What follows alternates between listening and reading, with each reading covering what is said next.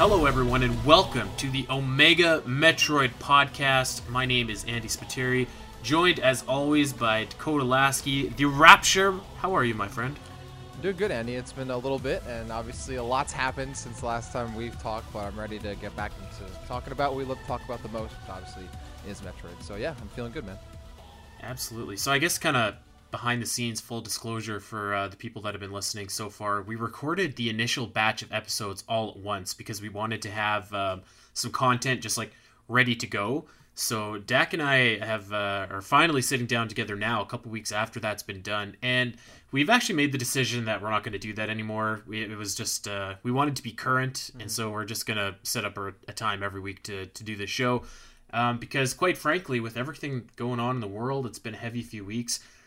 We were just chatting, and it's like, man, we need the escape of not only, you guys listen to the Metroid show, but for us, the escape is recording the Metroid show. So we kind of front loaded that experience for ourselves and trickled it out. But like, I think that it's going to work out a lot better. Just carving out this little slice of time to talk something that we absolutely love, which, as Dak said, is the Metroid series. So we're hoping that we could be a bright light in these dark times to all of our listeners. And thank you to everyone that downloaded the first batch of episodes. I think I've said it a million times, but I'll say it again. Thanks to Ryan and the team over at Metroid Database for plugging our show. We really appreciate it. You could probably look forward to hearing either Ryan or one of his team jump on the show and offer up some of their hot Metroid takes in the near future. But that being said, I guess we got some ground to cover, Dax, so let's get into the show today. Yeah, man, I'm excited. Like you said, we kind of front-loaded things a little bit. That first week or two of recording was great. Like, we talked, we probably sat down and talked like 3-4 hours of Metroid in like a week or more. It was awesome. But then, yeah, haven't had any in a little bit. And today we're going to be talking about a topic that I think is really applicable to the situation we're in now. Today, of course, a lot of people affected by the spread of coronavirus. So a lot of people have been self-isolating, quarantining. I myself am from New York City, so I'm in like the epicenter of all that's going down. And we were talking about this previous to recording this, about what topics we wanted to do. We thought, why don't we talk about what would it be like if there's a Metroid movie or a TV show? Like, what would our like ideal movie or TV show for a Metroid series be? What would we want to watch right now? If we're quarantining, we're at home, we're on Netflix, we're on Hulu, and we could be watching some Metroid. What would we want to be watching? So we thought that'd be a cool thing to talk about. Absolutely. I just finished Castlevania, which I'm a big fan of. And that, man, just watching that is just like, God, if only we could get like a Metroid or a Zelda or something of this caliber, that would just be like so unbelievable. So yeah, we're going to dive all into a Metroid movie, TV series, whatever you want to call it, a live action adaptation. Before we get there, actually, we have a few notes that we should probably touch on. Oh, absolutely. Really quickly, there was a Nintendo Direct Mini that just happened. And my big takeaway from the Nintendo Direct Mini is like, well, I can see why they called it a mini. Nothing really of note or of consequence happened. There was no Metroid Prime 4 news, obviously. No Breath of the Wild 2. No new game announcements that we didn't really know about already. Xenoblade Chronicles coming out, which is cool. ARMS coming to Smash, which is like kind of cool. But nothing really that blew my socks off. Dak, I know that you said you didn't even watch this thing, right? Yeah, I it was a surprise, so I wasn't expecting it, obviously, and nothing in the direct really made me like, oh, I gotta jump on this and start watching it immediately. So it was a little disappointing that there really wasn't any kind of news that would at least pique our interest. Not that I was expecting any surprise Metroid news, but any kind of news would have been nice. The Smash stuff obviously is not. Maybe it's only obvious if you know like my taste in Smash, but like I'm not a huge ARMS guy. I was a little disappointed with Byleth, and so that kind of lowered my expectations for Smash DLC. Coming into this one, I was an ARMS character, was not excited about that. So that kind of like capped off a direct that's going to be probably one of the most forgettable directs of all time. So. Not definitely a surprise that we didn't see any surprise Metroid news, but a little bit of something would have been nice. Unfortunately, I think we got to wait a little longer, which, of course, I think at this point we're all used to, so it's kind of the same as it goes as usual. I said this on the Champions Cast yesterday, but I think it bears repeating. The most apropos thing about this mini direct was how they announced the ARMS character for Smash. Usually you get that trailer where it's like, yeah, Springman punches in or whatever. And this one, they're just like, Yeah, Buddy's coming to Smash eventually. So, like, that was it. And that was pretty much the direct in a nutshell. So nothing really to get too excited about. I have some information that I wanted to tell you, Dak, because Okay. it's been a little while. In my quarantine here, Hmm. my social distancing, I've actually had the opportunity to go ahead and play a couple awesome games, which I can't wait to talk about long form here on the show. First and foremost, I got Ori and the Will of the Wisps, Hmm. which is just an incredible Metroidvania game. I highly recommend it. Had a little bit of technical issues when it launched, but those should be patched up by the time that hopefully you guys are listening to this. I've really loved that game and had a really fun time with it. I know Metroid Database is streaming the original Ori and the Blind Forest on Twitch right now.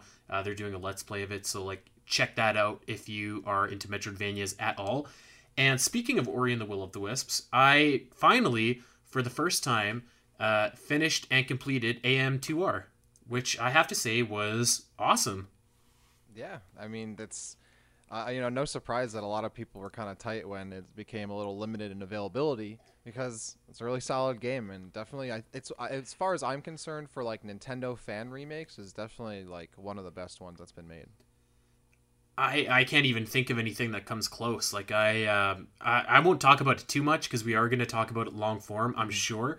But just what a professional, awesome game. Like just really fun, and I think that it really does stand apart from Samus Returns, but Yeah. in a good way. Like they're their own unique experiences, even though they are both kind of the same game. So that was really cool. And you know what? I another game that I have been playing in my quarantine here for the first time, as promised, Metroid Prime Federation Force. Ooh, how is it? So How's it been I'm going? again, I don't want to get too much into it because we're gonna do a show on it Yeah. in long form, but it's not the best. It's not the worst. It is what it is. I think that I have a lot of thoughts on it from before I even played it, and after playing it, I think that with a few subtle tweaks, this could have been maybe more than it was, and I guess I'll just leave it at that because I'll say this: I often compare it in my own head as a Zelda fanboy to The Legend of Zelda Triforce Heroes. They're both kind Hmm. of these maligned 3DS games that are offshoots from the core of the series. I think that Federation Force is a far better and more complete video game than Triforce Heroes. Yeah, I mean, I always maintain that Federation Force was like a victim of its time. You know, if it really came out in a time of Metroid where there are a lot more enjoyable Metroid games coming out and people had their fill of traditional Metroid, Federation Force would have been received a lot better than it was. It just kind of came out after the game that shall not be named and pretty long after that too, you know? So like it was not only that it came out after that, but it came out after people waited a while. So I really think that if it like Metroid Prime Hunters, I think is a game that's is a pretty polarizing game and is criticized a lot. But it came out in a time where people had Metroid Prime, Metroid Prime Two. They had a lot of Metroid. They had Samus and Melee. They had this. They had that. They had all these different things that they could fill their and satiate their appetite for Metroid and their traditional Metroid while still getting these different experiences. If Federation Force came out during that time, I think it would have been received very similar way. And I love Hunters, by the way, and I think Federation Force is really not a bad game. But yeah, we'll talk about it more, and I'm interested to hear your full thoughts on it. Yeah, no, that's such a great point. I think that I agree 100%. It was a victim of timing.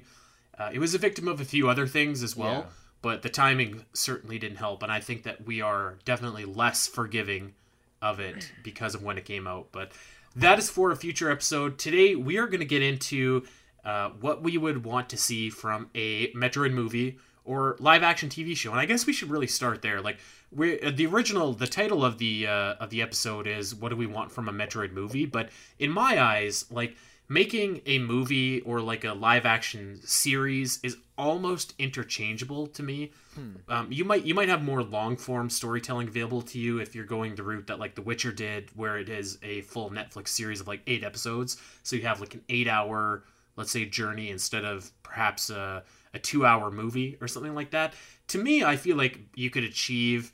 I feel like you could achieve the same goal either way. So like when I say like a live action adaptation movie, TV show, I think I'd be fine with either one. But do you have a preference as to kind of which treatment a hypothetical Metroid live action adaptation would get? Yeah, well, it's actually interesting that you mentioned live action because I wasn't even really I was thinking live action, but like, damn, an animated Metroid or movie or TV series would probably bang too. That'd be pretty good. But yeah, let's assume we're doing live action, right?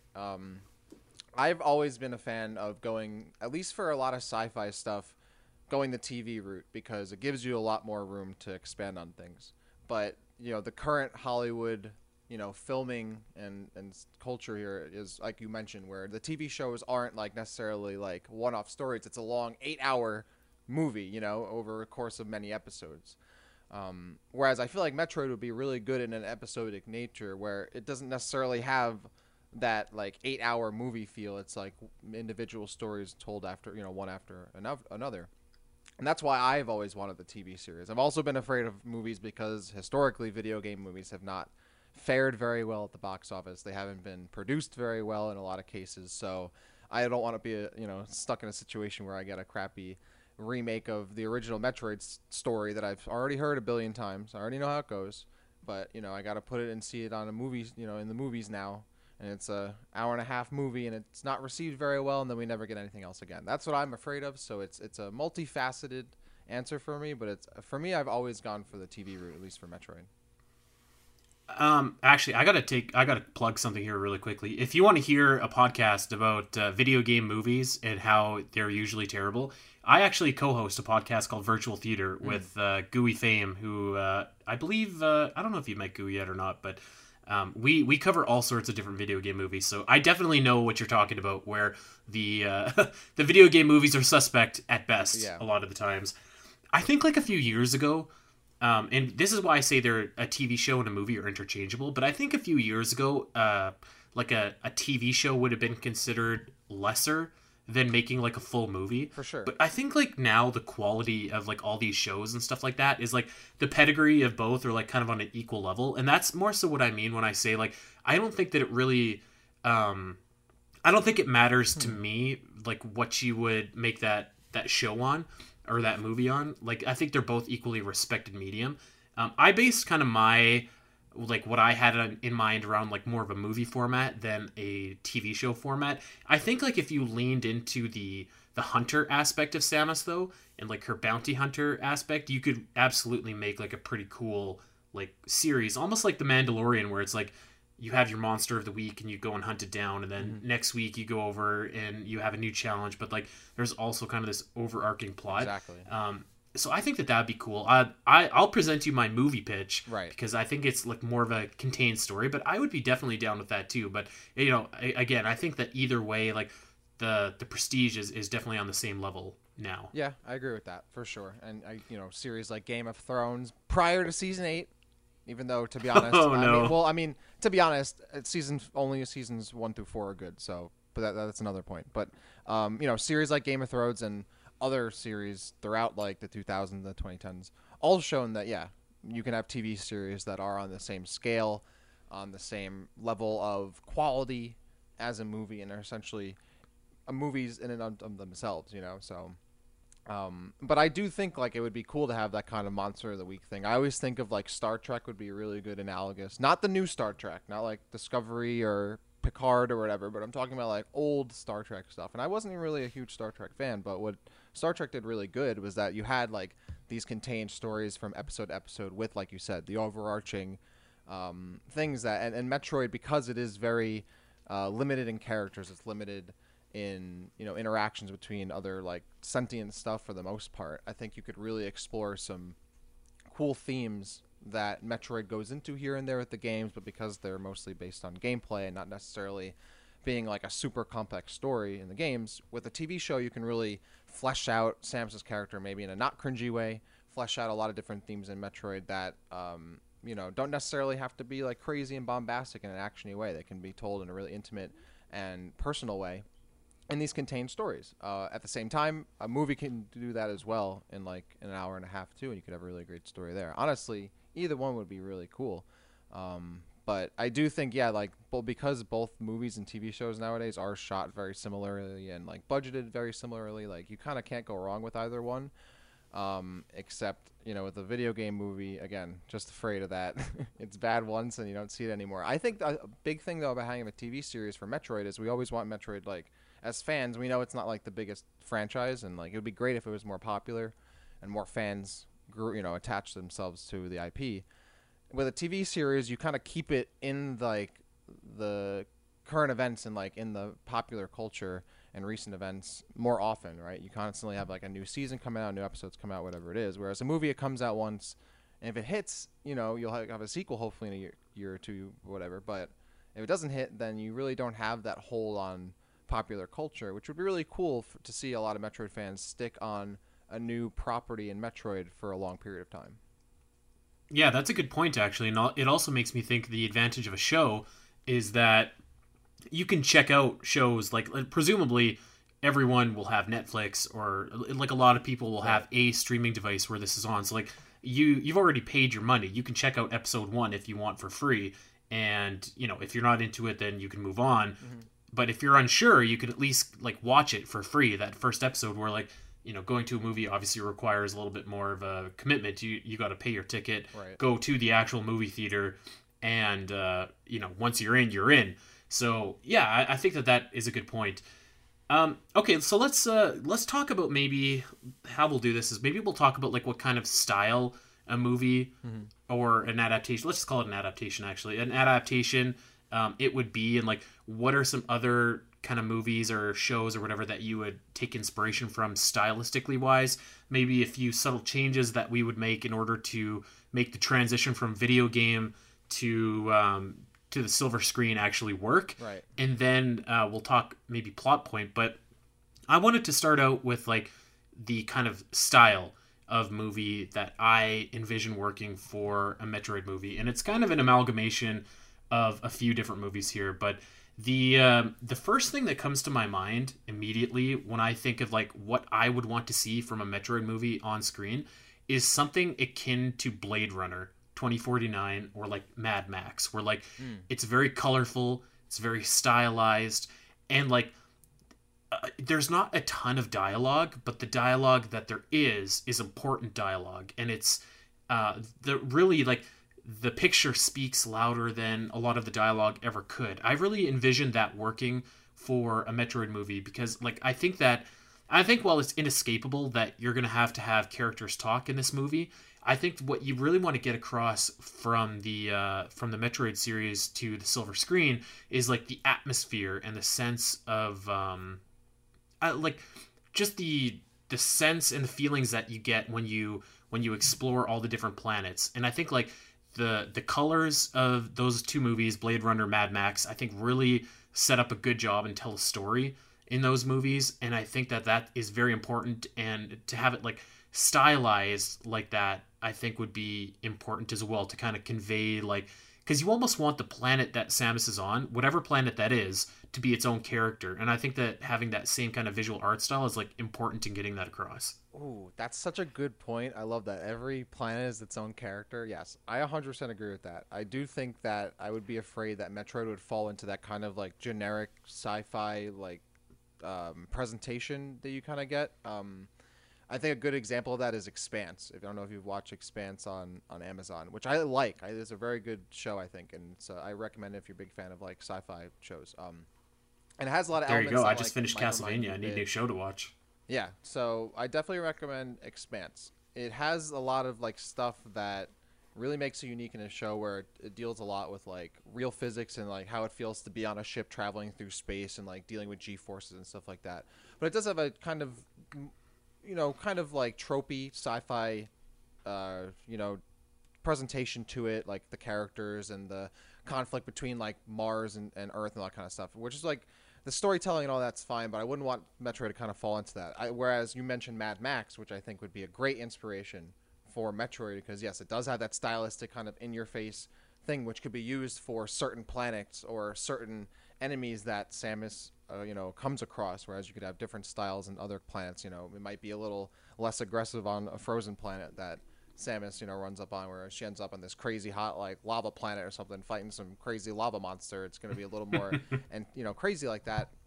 I think that's such a good idea, and kind of strays from the norm. Whereas I would be afraid it would kind of fall into that generic, like, oh, we have a character in armor, they're going to go and do the generic sci-fi stuff. Which, because Metroid isn't a big series, a lot of people don't really necessarily understand a lot of the niche stuff that makes Metroid good, and thus it could kind of get lost in the translation from the source material to the adaptation. So yeah, I think a stylized approach would be great. And I want to ask you a question, because you bring up Mad Max. Who would you want to star like and be like the leading person of a Metroid thing? Because I have an answer for it, and you brought up Mad Max, so it almost kind of hints at mine. So, like star as in who plays Samus, or star as in like the antagonist? Who would play Samus? Because I feel like that's the question people want to know, right? Okay, well, I was going to save that for later, but we can jump into that now. I want to know your answer, man, because you were teasing me before this episode.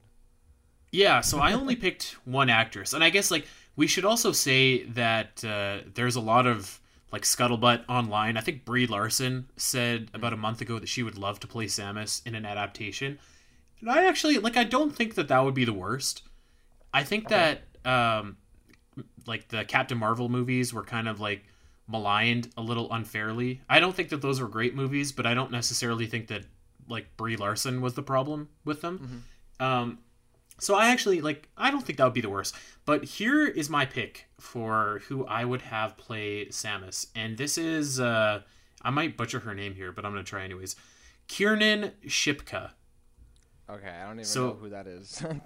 So for anybody unfamiliar with that name, she plays Sally Draper in Mad Men, and I believe she plays Sabrina in the new in the new Sabrina and whatever the new show is called.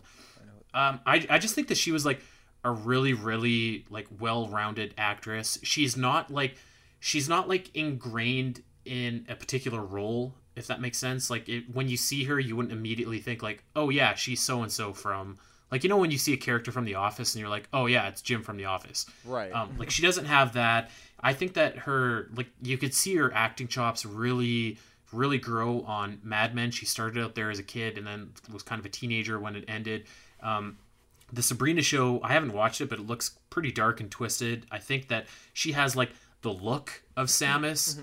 To me, she, maybe it's just because I was fond of her character in Mad Men, but that was kind of the one that, when we were thinking about this, I instantly was like, okay, I could see her as Samus. The only thing really that maybe would go against or be a knock against her is that I think that she's still pretty young.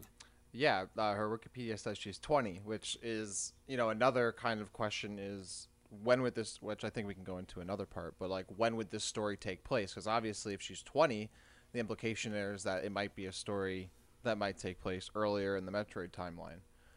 Right, and I have kind of a rough outline of a plot, which we'll get to in a bit. But yeah, I think that you could really, you could make it work. I think no matter which actress you are getting to play Samus, you can kind of play around with it and make it work no matter what. But I mean, the fact that she's young too would be kind of good, because then it's like, okay, well, like now we know that we have her for X amount of seasons or X amount of movies. Like this character is all in, where like you don't really have to worry about them aging out, kind of like a Robert Downey Jr. in Iron Man. That's true. Yeah, and even then, like he still had like a ton of movies under his belt. But yeah, you kind of have to. You can't have him be Iron Man forever. I mean, I guess nowadays with technology, you kind of could. Just like de-wrinkle him. Yeah, pretty much. Like in what was that, the new mob movie that came out with oh god, it was like 5 hours long. Yeah, but everyone in it was like de-aged. Yeah. I think I blocked it from my memory, actually. The Irishman, that's what it was. Yeah. Everyone just de-age whoever you have as Samus forever. Who are you thinking to play Samus? Well, you brought up Mad Max, so my pick has been Charlize Theron since I saw that movie. I thought she'd be so good as Samus. I was like, wow, she's such a badass in this movie. Like, this is literally like just literally do what she has does in Mad Max, but in a power armor. She's really I think she like really embodies like who Samus is as a character. To me, it was like literally like someone that is gonna take a lot to put down, has a mission, gonna execute that mission and make it happen. And there's no BS, and is a more like, as far as I'm concerned with Metroid, a lot of my favorite, like Metroid Fusion, for example, is one of my favorite Metroid games, and that's where she's at her chronologically oldest, right, in Metroid. Whereas like Metroid Prime, I guess technically is my other favorite, and that's towards the beginning. But still, like she's an adult in those situations. Whereas like if I'm looking at an actress like Kiernan Shipka, that like says like that might be an earlier Metroid story. It might be like Federation time, or like before she's a hunter, or like very early in her career, or whatever it is. Whereas like I'd be more interested in a story that takes place when she's already more experienced. So, or even takes place after Fusion, whatever it is. Whereas I feel like Charlize Theron would fit that bill. Great actress. I think they're both great actresses actually. But that she's been my pick, especially since Mad Max. But yeah, so that's who I would go with. Yeah, that's a great pick. I think that Charlize Theron is an incredible actress, and like actually, so the movie that popped into my head as soon as you said that was Atomic Blonde, and like how much ass she kicked in that movie. True. I completely so forgot like about that. I feel like that would be a natural for me, and like she's got the acting chops too to pull that off. Like I think ultimately, not that it doesn't matter who plays Samus, but I think if you nail the tone and you nail the script, then like whoever does play Samus is going to have a lot easier time kind of conveying that. So like I'm kind of more interested in like the setup to get to where we actually end up being like, okay, like we have a vision for what the show is going to be. Now let's cast the actresses and stuff like that. For sure. But I think that Charlize Theron would be a great pick. I want to go back. Yeah. Let's go back to setup. what we were talking about. So like the tone, all of that. Like, tell me more about how you're feeling about it. So I don't know if it's even a hot take, but like just a personal preference to me is like, when you're playing Metroid and you're going deep into whatever, like let's say you're playing Prime and you're going deep into the Space Pirates lair, and you finally see the Metroids, like, and you've never seen them in the game yet, and you see the Metroids, or like you're playing Fusion and you're just like, oh my god, it's a Metroid, and you kind of get that like that tinge of fear down your back, and it's like, god, like they're finally here because they've built up these creatures, or maybe it's even the player that's built up these creatures as like these mean killing machines. So like I always think that Metroid works really, really well when it's like that sci-fi, but also like kind of got that horror vibe to it. Not like horror in an over the top way, but like dread. You know what I mean? Yes. Like and this probably sounds like super, super obvious of a analogy to make, but like I think that Alien, like the original movie Alien, really nailed that, where it's like it was sci-fi, but it was also like when they're exploring the planet and they originally find the egg, you're just like, something could go wrong at any moment here, and I feel like something's about to. And I think that is kind of a cool vibe that a Metroid movie, to me, would try to invoke, like kind of that sense of dread hanging over you, like okay, things are maybe fine now, but they're not gonna stay fine. And I think if you mix that kind of vibe with like, some eventual awesome fights that you could have in your movie, that it would be a really good recipe to cook up something cool. Yeah, and that's the thing when you talk about like what do you want from a Metroid movie, because obviously Metroid is very much directly inspired by movies that were already existing. So we try to think of like what could a Metroid movie do that essentially makes it not Alien, right? Where it's going to be a lot like Alien, because that's what it is essentially. Right. I do think like one thing that sets Metroid and Alien apart though is that Samus is a character we know that is very capable of a lot, right? Like, she isn't a regular human. She's not armed with regular human armament. So for something to be scary for her, to be a threat to her, means that it has to be like, it would be something that's absolutely crazily, insanely scary. And I think that's where horror would come, where we go into like an area where she's like so into like a crazy like area, like for example in the Space Pirate labs, where you're so deep in like this lab without like being able to see, right? And so like that's why it's scary, because when like, wow, even Samus can't like necessarily observe what's about to happen here, that it's going to be a big threat. I think that's where the horror would be great, and I don't want to necessarily be like getting jump scares right from Metroid. I think the horror comes like, wow, like she's uncovering some like ancient evil that's bigger than she really thinks, or uncovers a monster that's bigger than she actually thinks it is, right? I think that's 100%. Those are the situations I want to see from Metroid, not necessarily jump scares or oh my god, spooky monster, but Samus is scared because she's overcoming some 10,000-year-old artifact or something that like is gonna, whatever it is, create an enemy that makes her scared.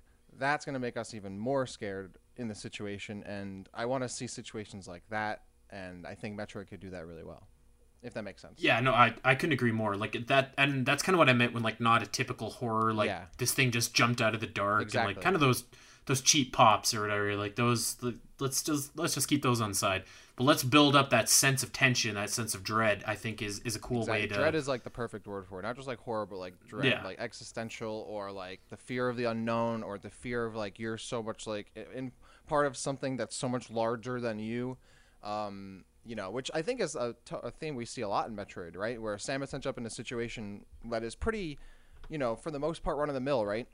A common SOS signal from Frigate Orpheon, or she's escorting some scientists in SR-388 or whatever it is, or some other planet, and it's not a big deal, and she finds some frog thing attacking her, right? It's usually like a small situation that gets like blown up into this crazy scale that she has to deal with. And I really want to like see something like that, where we get like a movie or a show where she like uncovers something we haven't seen before in Metroid, and that like fear of the unknown of like, oh man, like this is something that could be like really big, a huge threat for her, and that's what's like exciting about it. Yeah, and I agree. And actually, you said something kind of cool too, which is like it takes a lot to kind of pose a threat to Samus because she's such a capable warrior, which I think is actually like kind of an important factor into kind of getting that sense of dread. Mm-hmm. So with that in mind, I had a pitch for you actually about what my like the bare bones plot would be. But before I get there, I do want to talk really quickly about how the characters themselves would actually talk. I think that so obviously in a Metroid movie or adaptation or whatever, you're gonna have Samus, and I think that you absolutely have to have Ridley as well in some Oh form well, or fashion. yeah, I'm gonna say yes to some Ridley, of course. So my question is, and I was kind of going back and forth on this because I wasn't sure which would be more effective, but obviously we know that Samus is going to have to talk, and like I said earlier, I'm kind of basing my dream Metroid movie in my head off of like a Blade Runner where like Ryan Gosling doesn't talk that much, but when he does, it's very effective, and I feel like Samus should fall into that category. But what I was kind of going back and forth on was like, okay, should Ridley talk? Because I feel like you need an antagonist in order to like sell kind of the plot or something. So like I think that in one hand, like if Ridley did talk, it makes him seem like this more intelligent monster, which can be more scary. But on the other hand, it's like sometimes it's equally just as scary. Like if you have this force of nature, which is Ridley, kind of stalking you throughout the movie, like almost like the xenomorph in Alien. Now that I think about it, actually, you just have this thing that's after you this entire movie, and you're trying to get away from it. So like I don't know. What do you think? Would you be down for like more of a character Ridley or like more of a force of nature Ridley? Well, for me, I definitely think it has to be a mix. Whereas you limit how much he talks. He doesn't talk a lot. He's not a character where you're cutting to a scene where he's talking to his henchmen. Like some other space pirates. I do think that if you had a show, I would like to see him talk, but a very, very, very little, less than Samus too, because for the most part, yeah, he should be that force of nature threat where he's stalking. His threat is, he's this crazy cunning beast that's going to find you. But when he does get in really close and you are fighting him tooth and nail, or he corners you and then he speaks, I think that's where it kind of like makes it evolve from just like this, the kind of like base like xenomorph situation where you have the alien that's stalking you, and you have Ridley who's like one step further where he's stalking you as well. He is the same kind of alien beast, but when you get really close, there's more to it than that, and he's going to pick at you emotionally. Which I think is also and using his cunning more than just the average beast would, which I think is what makes a lot of his character interesting to me. So I would like to see him talk again, very, very, very little, and I'm not sure how they would even do it. I don't know if it would be good, but I'd like to see them try. I think if they kind of didn't have him talk, it would be a missed opportunity. Here's something I just thought of, and kind of a weird analogy, but like maybe how I would present Ridley in a Metroid movie, similar to Darth Maul from Star Wars Episode 1. Like, Okay. Maul didn't really talk much, but he was such an imposing physical presence, and like he was after the Jedi, and like when they finally did have their confrontation at the end, it was like this wicked fight, but like he also like he was able to sell a lot with his facials and like his expressions and stuff like that. It's like Ridley kind of the same thing where like he can talk, he is a character, but like he's also kind of like you said, it's a mix. It's like this character, but also this force of nature that is just chasing Samus, and eventually they have their showdown. Yeah, I think. Who do you imagine as the antagonist of a Metroid movie? Like, is it Ridley, or is it like just generic space pirates, or like what's your kind of idea? Well, before we go into that real quick, because I think how you spoke on that is something that I was thinking like, how would Ridley necessarily be like presented? You mentioned Darth Maul, which I think is interesting because Ridley is essentially the Darth Vader of Metroid. He's the boots on the ground general, right? That leads the antagonistic force because I mean, Mother Brain can't move around. Dark Samus is doing, sucking some phase in somewhere or whatever it is, right? X doing whatever. So for when you bring up Darth Maul, like, well, he's kind of like Darth Vader, but I would love to see like a mix of like Darth Vader and Gravemind from Halo, where you have a character that is actively pursuing you, moves around, and can engage with you both physically and communicate with you. But when they do speak, it's limited. It's very like the cutscenes that you have in like Halo 2, for example, with Gravemind, right? It's very like just so booming, and like the absolute like scale and like weight of everything he says is so crazy. I wouldn't like Darth Maul. Nothing he says is ever like important, right? I can't think of a single line Darth Maul says, right? Like, can you think of one from the prequels? I can't think of one. Like when I'm thinking of a character who like every line is extremely important, extremely pronounced, like very deep, has a ton of weight on it. Because I think Ridley is more than just kind of this like bad guy that's just the fodder for another character, right? Which again leads into like, who do you think the protagonist should be? That being said, I don't think Ridley should be the main protagonist because I don't think that's the role he fills. When he feels like that the inner conflict, he's the constant chase, the constant test the universe has for Samus that she can't avoid. It's that constant like, even though it's presented in an external way, it's really tests a lot of her internal limits. How many times can she face off against the same person? I mean, we've seen in many Metroid games where she's had different reactions to how she's faced Ridley, despite seeing him previously. But whatever, So like, there's a lot of like internal stuff that goes on in their relationship, where he also does fill this kind of force of nature thing, which again also doesn't really necessarily make him like a character I would make like the main antagonist of the story. He's the character that's like the continued threat that constantly presents new issues for Samus internally as well as externally. Whereas you have another character, in the Metroid games, you have like Mother Brain, you have Dark Samus, you have the X, etc., who are really leading the show. They're really the main threat. Ridley kind of is that existential threat, the secondary thing. And that's the role he fills, and I think that's a great role. Whereas, like, just like in Star Wars, Darth Vader is not the end-all antagonist, right? Even though you would say, like, who's really the most important antagonist of Star Wars? Well, it's Darth Vader, right? He's the biggest test for Luke Skywalker, internally and all of that. Whereas, of course, the main conflict we're looking for is him against the Emperor, right? Darth Vader is really the one who is the engine of the story in terms of an antagonistic force. And I think that's the same role that Ridley faces. He's not the Emperor, but he's Darth Vader, who's, I would argue, the most important. So I don't know who the main antagonist would be now that I've said that. I don't know, because that's such a hard question. I feel like it'd have to be a unique character to the series that's not Ridley, I guess, or Force. I don't know. I feel like he'd want it to be kind of the leader of the space pirates, and like you said, like Ridley's more the Vader. So like in Finding the Sidious, I don't think that Mother Brain as is works as a villain on TV. No. I do actually think, and I can't believe I'm going to say this, that perhaps you could borrow from the Metroid Other M playbook though, and make like a humanoid version of Mother Brain, kind of like an MB, and have like at least like a human formed version of Mother Brain, or like a human general.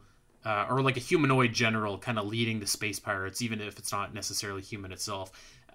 That could potentially work, I think, if you did that properly. Obviously, you'd handle it with a little bit more finesse than Other M. Well, that's like the space pirates are even like the main threat too. Where they may not even be that, and I think that's like how I would look at it. Whereas that's how I would look at it. The story wouldn't necessarily be Samus versus the space pirates. The space pirates might be involved, because they're pirates, they're always trying to steal stuff. So they might not be necessarily the direct like antagonist, but just like Ridley might not necessarily be the direct like threat, but he is a threat because he is actively pursuing Samus, pursuing whatever it is, gains for the space pirates, right, at the time. Again, it really comes Right. down to like what the scenario is, where this takes place in the timeline. Does it take place in the timeline? Is it its own thing? Is it canon? Is it not? All that kind of stuff. I think that really also kind of makes a big difference. Like, where exactly does this take place in the timeline, or at all? For it to make sense in terms of the story. So I think that my answer to that question is this doesn't take place in the Metroid timeline as we know it at all. Okay. And I think that that's the way that it has to be for an adaptation. Like, I'll use Castlevania again as a good reference. Like, we know that Netflix series is kind of a loose adaptation of Rondo of Blood, Symphony of the Night, and Curse of Darkness, but like it's its own thing. So like it takes inspiration from all those games, but like it's making its own timeline, which I feel like is really, if you don't do that, if there's a Metroid movie that's trying to adhere to what's already happened in the timeline, like there's just so many handicaps that it has. So I feel like it has to exist kind of on its own and as its own entity in order to truly succeed, and have that freedom. So I have a pitch for you, but I will say a couple other things that I would do just to kind of, again, let my hypothetical Metroid movie be a little bit more free. Is I think that you do have to give up certain things that the Metroid franchise is known for. Okay. I think that you, like, obviously a big part of the Metroid franchise is collecting items, power-ups that let you get, that let you progress further and further. I think that probably has to go as we know it in a potential Metroid TV show or movie or whatever. I think that Samus starts with her power-ups, and like you can maybe give her a new suit somewhere along your adventure if your plot dictates that, but like I just think that like finding the morph ball or not the morph ball, I guess, because you could include that, but like finding a new beam or finding X-ray visor or whatever, like it's not necessarily essential to what we need to tell in a story of a Metroid movie. So I think I would leave that at the table and just like, you have Samus, she has the powers that she has, and that's what we're working with for the duration of our movie. And I think that another thing that I would leave on the table as well is the evolutions of the Metroids. I think that like it's obviously important, I think, that you have Metroids themselves in a Metroid movie, but I think that if you show their evolutions, that would be confusing, especially to newcomers that aren't familiar with Metroid. So you have your Metroids, they are what they are, and that's kind of that. Maybe you can get away with having a Queen Metroid, but that's really, like, that's it.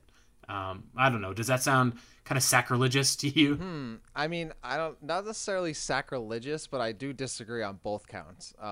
Yeah, I definitely disagree, especially the second point, not so much, but especially the first point. I think a big part of what makes Metroid great for me is that you start with a character who, well, some games she starts out strong, then she gets weak, gets strong again. But like essentially a character who is strong has potential to get strong. But a lot of the at least for me, the enjoyment is becoming stronger, getting those power-ups. And I think watching a character who slowly but surely like upgrades their arsenal is a fun thing to watch. And that's again why I've wanted like a TV series, because you can do that over the course of a TV series. You can put in these different parts of the story where she goes to get this thing or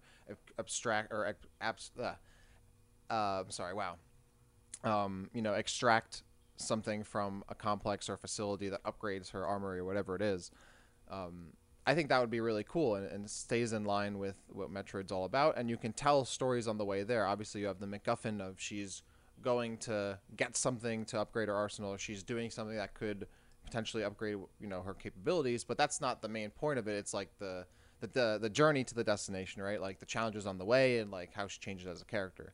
And then you have the end goal of her getting that upgrade or getting to this place or whatever it is, and that keeps things simple storytelling wise and makes it a little clear. What she's going for. We always know what she's going for. She's looking to get stronger and get here and get there and acquire this and acquire that, which is what Metroid's about.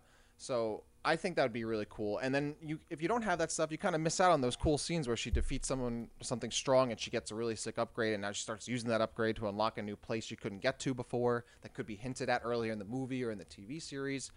I think you kind of lose a lot if you don't have that. And I would love to see what kind of cool upgrades or beams or whatever it is that the writers could come up with for Samus. And on the second point, for the Metroids, yeah, I think if you just had like base Metroids, it probably wouldn't be the worst thing. But I think you're missing an opportunity to kind of flesh out the world a little more. I think stuff where showing the life cycle of the Metroid and would really kind of sell the threat that the Metroids are, showing that they're not just these, energy sucking floaty jelly sacks, right? Like they grow into these actual big monsters that are huge threats and generate even more Metroids or whatever it is, right?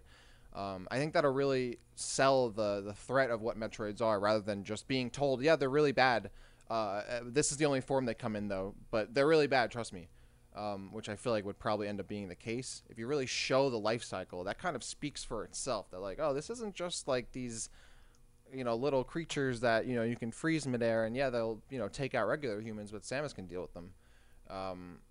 The big stuff is really kind of the meat and potatoes, where you kind of see the evolution. It adds an opportunity to talk about lore a little more, gives a little more depth to the world. So I would personally keep those things, but that's just me. See, I kind of go the other way actually, because if you present the Metroids in their base form, and the game kind of does this as well. They present Metroids as like they're almost like they're not inherently evil creatures. They're just captured by the space pirates and being used for evil purposes. Right. Where like, and I think that you could present that in the movie as well if you just had the base form, where like these creatures aren't necessarily evil. They can do good things, and you could eventually down the line introduce the X. But like, I feel like when you show their evolution forms, they just look like generic monsters, and you're like, okay, well, these are just monsters that need to be defeated. Like, these are evil creatures, blah blah blah.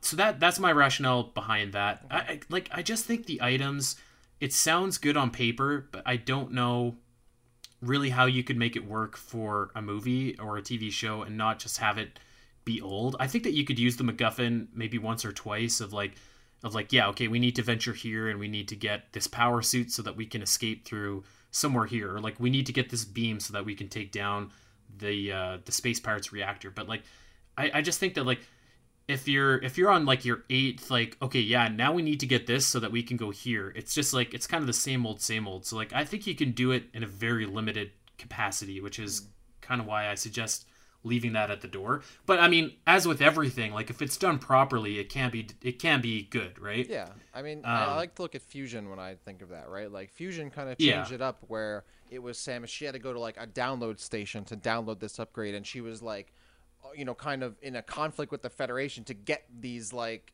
different downloads for all her upgrades, or she had to absorb it from an X, which kind of like put little twists on it. So yeah, I think they could change up. Yeah, obviously if we have 8 different episodes of Samus going to this planet and this planet to get a beam 8 times in a row, that'll probably be boring, sure, but I think they could change it up and make it so it's not necessarily the same thing over and over again, and adding some conflict, and it's not just I need to go to point A to accomplish thing B.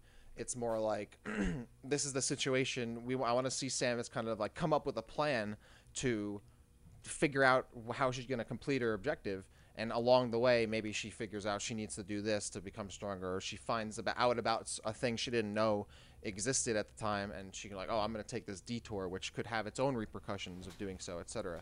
I think when you add that element, it kind of it makes things a little clearer for the audience because they know what she's always pursuing. At the same time, you can kind of put little twists on it, on that trope, to make it a little different. And I think that'd be cool because Metroid is known for that generic. You go to point A, you grab thing, you complete thing B or whatever it is. You put a little twist on that trope that Metroid's known for. It'd be a nice little evolution of it. I think again, if you get rid of that, or you don't do it enough, if you do it once and twice, I feel like it kind of just is like, here's a reference to what makes Metroid Metroid, but we're not going to do it. Not necessarily entirely Metroid, what makes Metroid Metroid, but that's a big part of Metroid, at least to me. And if they did it like once or twice, they had like one episode where like Samus goes and gets the morph ball bombs or whatever, and like winks at the camera or something like that. All right, we got a morph ball bomb. She picked up an upgrade and then doesn't do it again. I'd be like, oh, okay, where this isn't really Metroid to me, in that kind of department. But I guess I'll let it slide. I don't know. I think it would be. I just think that like if you handcuff a movie to doing things that a game does, like you have your strengths on a video game genre, or not genre, but like platform. You have your strengths on a movie, and if you handcuff your movie to like do everything that the video game does, Like that's a lot. That's a big reason why I think a lot of video game movies have struggled is because they're not free to kind of do their own thing. Wait, But I mean, are you gonna move on after you say that?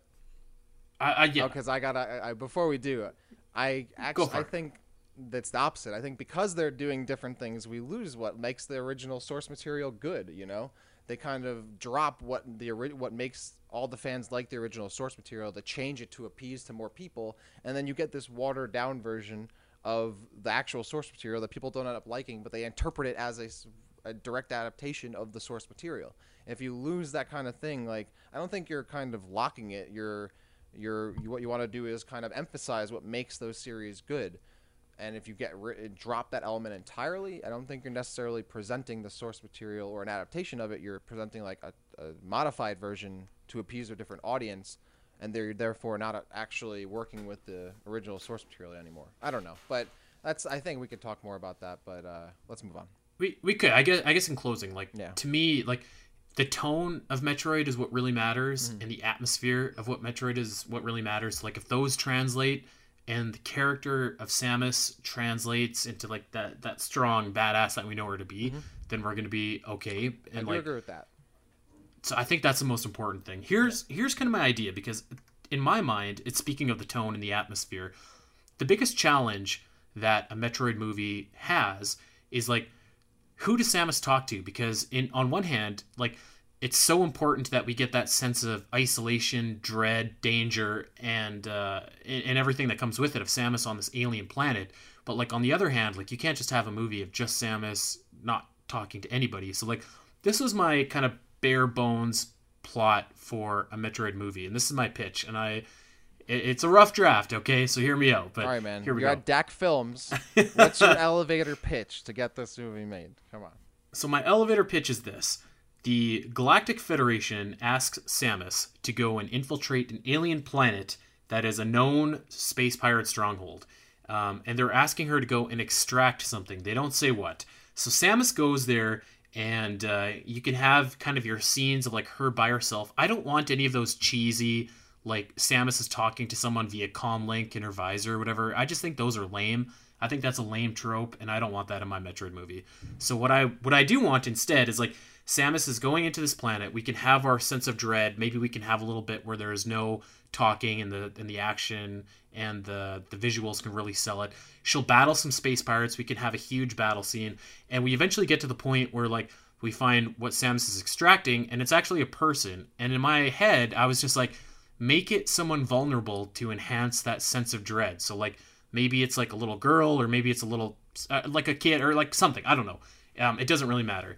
And we can make up a reason why this little kid is important. Maybe their blood is immune to the X, or like Metroids aren't able to suction up, like whatever. We can make that plot point whatever it needs to be. But it's important that this, let's just call it a little girl, is extracted from this planet. So now you have this person who Samus has to escort out. So like you enhance the danger because like obviously Samus is capable, but this person is kind of a handicap on Samus trying to get out of this alien planet. You have Ridley stalking you this entire time, and then you can have this little girl kind of asking Samus questions about her past and about how she got her abilities and whatever, and she can kind of serve as like the audience's like proxy, and you can delve a little bit into Samus's past and whatnot as well. I agree where like I don't want to start out and see like a Metroid origin story. This would be a completely original story in its own thing, but like I do think that for the general audience you at least need to like hint at like where Samus has come from. I think that you hint at the Chozo, you don't explore them yet, save it for a sequel, and that can kind of be the crux of your movie right there, is like you build up your sense of dread and whatever, and vulnerability by having Samus responsible for someone other than herself.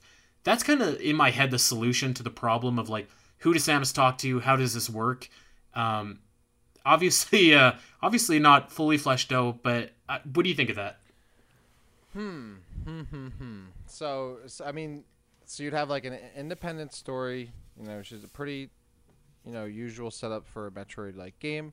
I think that'd be a good like introduction for like a solid like representation of Metroid. Yeah, I mean that would be pretty good. I think it kind of is for me. I don't know if I would have her like extract a person in that kind of way. I mean, personally, my story would be really really different, but I think like yours would definitely hit like all the different notes that Metroid needs to hit. I think it would be safe. You know, that's like a safe Metroid movie for me, for sure. Because like, All right, hit me with your pitch. Let's hear what you got.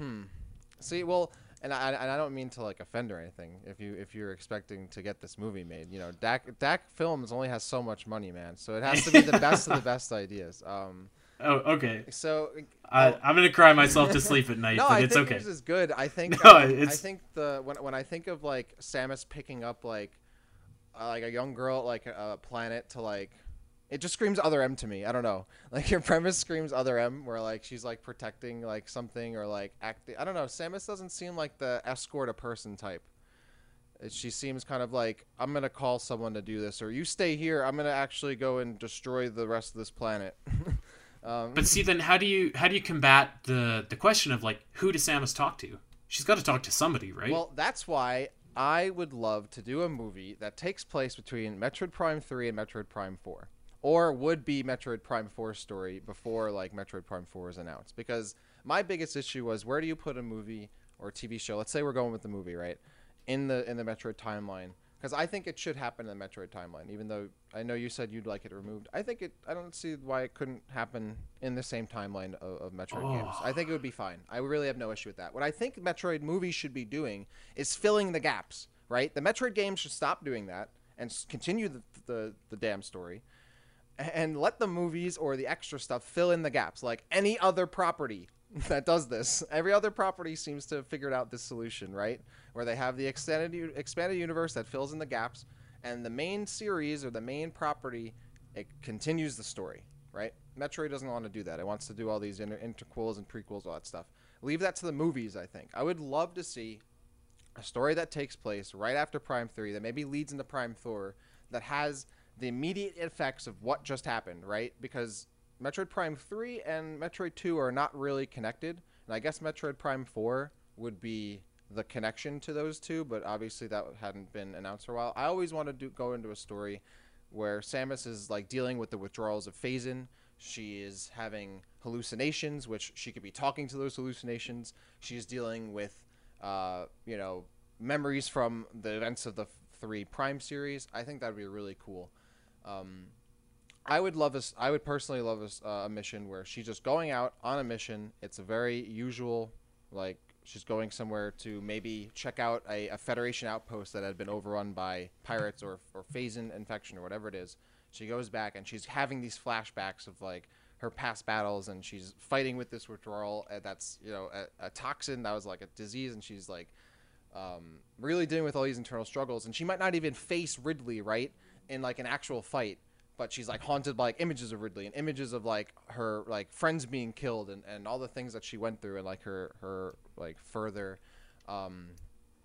corruption by the Phazon.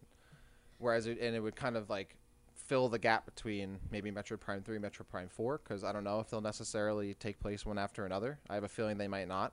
I think there might be a gap between them. So maybe it could fit in there. I think that'd be really cool, or something like that. Otherwise, I think it would be cool to maybe just continue that story from Fusion. But you mentioned Chozo. I think it would be a good idea to incorporate the Chozo. I think that would be such a good idea to have the Chozo in a Metroid movie, because that does kind of open up a lot of opportunities to show off Samus's past. And I'm not the biggest fan of like the proxy character, the obvious proxy character, where like you have this character who's very obviously there to ask the main character questions about their past, so we learn more about them. Why not just have her interact with characters from her past, right? Or have her interact with characters that represent her past or whatnot, right? Directly. Maybe not necessarily incorporate the X yet. It's hard for me to have like a specific Metroid pitch, because so many different elements really change the setup of the movie. Where does it take place? Mm-hmm. Who are, and because where does it take place, that, completely changes who could be involved at the time, right? And then, well... Yeah, I just want to clarify. I think having the Chozo would be awesome. Yeah. But I would want to save that, like tease it, and then save it for... Like in my head, I'm thinking like this is movie 1. like What's Left for Movie 2, Now, you I can't think like a deep that, dive though. You into don't know what's Chozo. gonna happen. You don't know if you get that movie too. I think you gotta just hit the ground running. Now, I think. Now, let me tell you the problem with your pitch, because it actually sounds pretty cool. But the problem with that is that's a movie strictly for Metroid fans. Yes, like it's yes, just, yes, it is. It is a strictly a Metroid fan movie. Yes, you're right. and I think that's the inherent difference of what we are pitching here. Is like I'm pitching a movie for people to get into Metroid. Like if you've never played Metroid before, you can watch this and like, okay, you know what's going on. Where I think like Metroid fans like that, your movie sounds sweet to me, but like if you haven't played Metroid Prime 1, 2, 3, you're not going to know what's going on, right? Right. So like Yes. it's not super accessible, and I think therein lies the difference. And I think both are actually like awesome in their own way. I think okay. I yes, I 100% agree with what you're saying in terms of that like interpretation. But I think it's important to have a movie that caters directly to Metroid fans. I think that's the biggest problem with adaptations for video games, is that they don't cater to the hardcore fans, because the hardcore fans that get other people excited for a lot of these properties and continues to keep the properties popular or their things being bought, right? It's not the casual Wayfair fans, right, that come in for something, they see it, oh, that's pretty cool, and they leave. When you present a movie that's not really true to the source, you're not going to get people excited to go into that source material, because you're presenting them with a watered-down version of the actual thing.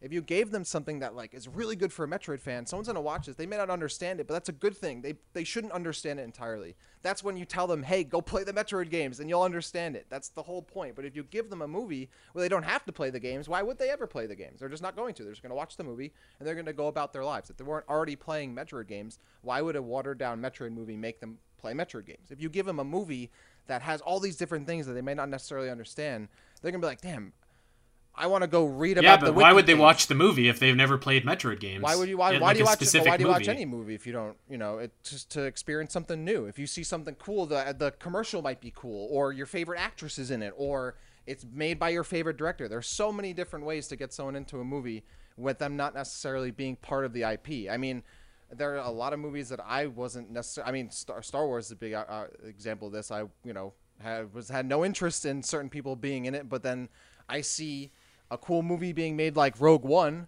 and Rogue One ties a bunch of stuff into it. I think if you saw like Rogue One and presented it to somebody, you're like, wow, this is a cool movie. Maybe I might go watch the rest of Star Wars. I know people who did. And I think you could do the same thing with Metroid. You present them something that's very heavy on what makes Metroid good, and that in it of itself makes them excited about what they just saw, and they should go and be hungry for more. Not be given something that's watered down and their belly's full, but it's full of nothing really, and they're not going to want to go and play the Metroid games. Why would they? They just got a summary Wikipedia movie version of it, right? They should get something that's really concentrated and detailed in a small amount that makes them hungrier for more. And that's when you tell them, oh, you didn't understand this part or this part, you should go play Metroid Prime. You should go play Super Metroid. You should go play Metroid Fusion. And now they're playing the games. If they don't play it after that, I think that like that's the point of a movie, of a video game movie, especially a Metroid movie, because Metroid obviously isn't the biggest series in the world. Mm-hmm. I think that the point of the movie should be inherently to get people interested in the series and to play the games. Yeah. But I think that like you also need to make it accessible, because let's assume that a lot of people, let's say 90%, that's probably being generous, of the people that are on Netflix and are just like, oh yeah, like I'm gonna watch Metroid or whatever, and I'm gonna watch, or I'm gonna go see the Metroid movie. I think that 90% of them probably aren't going to be familiar with your source material. So it does have to be accessible. I don't think that you can present like a movie that's already had, like, for lack of a better term, like 3 movies before it. You know what I mean? Like The Witcher is a good example where like you start off, you have Geralt of Rivia. He is who he is. They don't spend like a ton of time on his backstory, but like enough so that you're not just like, okay, like what's going on? Who is everybody? You know what I mean? True, but I want to bring you back to Mad Max Fury Road, a really popular movie. You didn't have it had a lot of stuff that was tied to the previous movies, but you didn't have to, and his situation is tied somewhat, but you didn't have to watch the previous like Mad Max movies to get into it. And I watched Fury Road without having to have watched any of the previous Mad Max movies. But then I watched Fury Road and I went back and watched them, and a couple of them are good. But if I was given, not Fury Road, but I was given a watered down retelling of Mad Max, the first one, I don't know if I would have been as interested to watch the other 3 movies in the series. Whereas Fury Road, I think, hit that really well. It puts me in a situation, and it gives me a character and a bunch of characters and all these things where it's already been established, there's already been a bunch of movies and whatnot, but I can watch it and enjoy it and not necessarily be confused. I'm not saying it has to be like a confusing story or anything. I think you could easily set up like the events of what happened in the Prime series pretty quickly in like a scene or two at the beginning of this movie, and then move on from there. I don't think the investment for a new person or someone who isn't like informed or a fan or whatever is not that high. Metroid is not that complex. It's not that like in depth really at the end of the day compared to a lot of other sci-fi properties. It's the concepts that are at play are not that difficult to really explain. I really do think that you could come into it with a bit of leniency in terms of like what you're showing from the original source material and not lose a ton of people. I mean, if you present it in a certain way on commercials, like they're going to go and watch it, and then if you talk to them about Metroids a little bit, I mean, they're already in the theaters, so I don't know. I think you can definitely kind of go at it with a like this is like a part of a larger story, whereas it's instead of it being like a movie that's kind of like a summary or an ease into the franchise. Because to be honest, every time I see a movie that does that, I feel like it doesn't go well. Like I feel like, at least in my experience, I feel like I see a lot of movies where it's the adaptation's kind of this softened retelling, accessible version of the main source material, and then the movie doesn't do well or it doesn't go lead anywhere, and it doesn't end up being good. So I don't know why we'd keep trying that, at least in my perspective. I don't know. I bring up Castlevania as a good example of what that movie like that could achieve, where like you kind of you make it a general movie for an audience to like introduce everybody, but you also have your source material. Mm-hmm. I know this for a fact. I would watch both of these movies. Oh, well, that's the thing. I would watch both of these movies for sure. Easy. So there it is. Those are our pitches for Metroid movies. We could go on and on and on. I want to revisit this maybe at some point too when we get some ideas for like feedback and whatever. We want to hear your feedback. What you think your awesome Metroid movie would be. Give us your elevator pitch. Hit us up over on Twitter. I'm really like. I'm fired up because there's so many different ways that you could go, and like they all have their merits. So like I think that it's such an interesting topic and one that we can definitely revisit in the future, especially as more and more of these video game movies kind of come out and they we see different styles of movies and stuff like that. So I really want to know what you guys think. Hit us up on Twitter. Let us know. We are at Omega Metroid Pod. Dak, I think that's going to do it for us. This is by far our longest episode, but man, it felt really good to just sit down and talk Metroid with everything going on. It's like, this is cathartic. It's awesome. Yeah, man. It was great to get lost in talking Metroid for an hour. And also, you put me on the spot there because I've now realized that I really need to think more about what I really would want out of a Metroid movie or TV series, like more specifically. You had a more specific pitch, which I wasn't expecting, and it put me on the spot a little bit. Mine was a little more macro and not necessarily honed down. So I hope we do get back to this topic, because the next time we talk about it, I'm definitely going to be ready for... I'm going to have a whole script ready. I'm going to have a whole script. We're going to bring in a bunch of people, and we're going to do a whole table read of our Metroid movies, and it's going to be sick. So I'm looking forward to the next time we talk about this topic. Maybe we could do like our top 10 Metroid movie pitches that we get from people, and then we'll take DAC Productions and we'll assign X amount of money to each pitch. I think we're onto something here. That's a short film series right there, man. I'm about it. Hell yeah. All right, that's going to do it for us for this week. Again, we're going to be doing this weekly from here on now, so you can look forward to that. No change really for you guys, but it's gonna help us out, and we're gonna have fun recording these shows every week. Thank you to everyone that has downloaded and supported and tweeted and retweeted the show so far. We really appreciate it. That's going to do it for us. Again, on Twitter, you can check out the podcast at Omega Metroid Pod. I am at Spiteri316. Dak is at The Rapture _. Make sure that you check us out over on Podbean, on iTunes, wherever you get your podcasts. Like and subscribe. Tell a Metroid fan in your life that... finally we got a place where we can get weekly Metroid news, hot takes, and everything in between. We have a lot of really fun topics lined up, so make sure that you spread the good word about the Omega Metroid podcast. That's going to do it for us for this week. Thank you for listening, guys. And until next time, stay safe and stay healthy, everyone.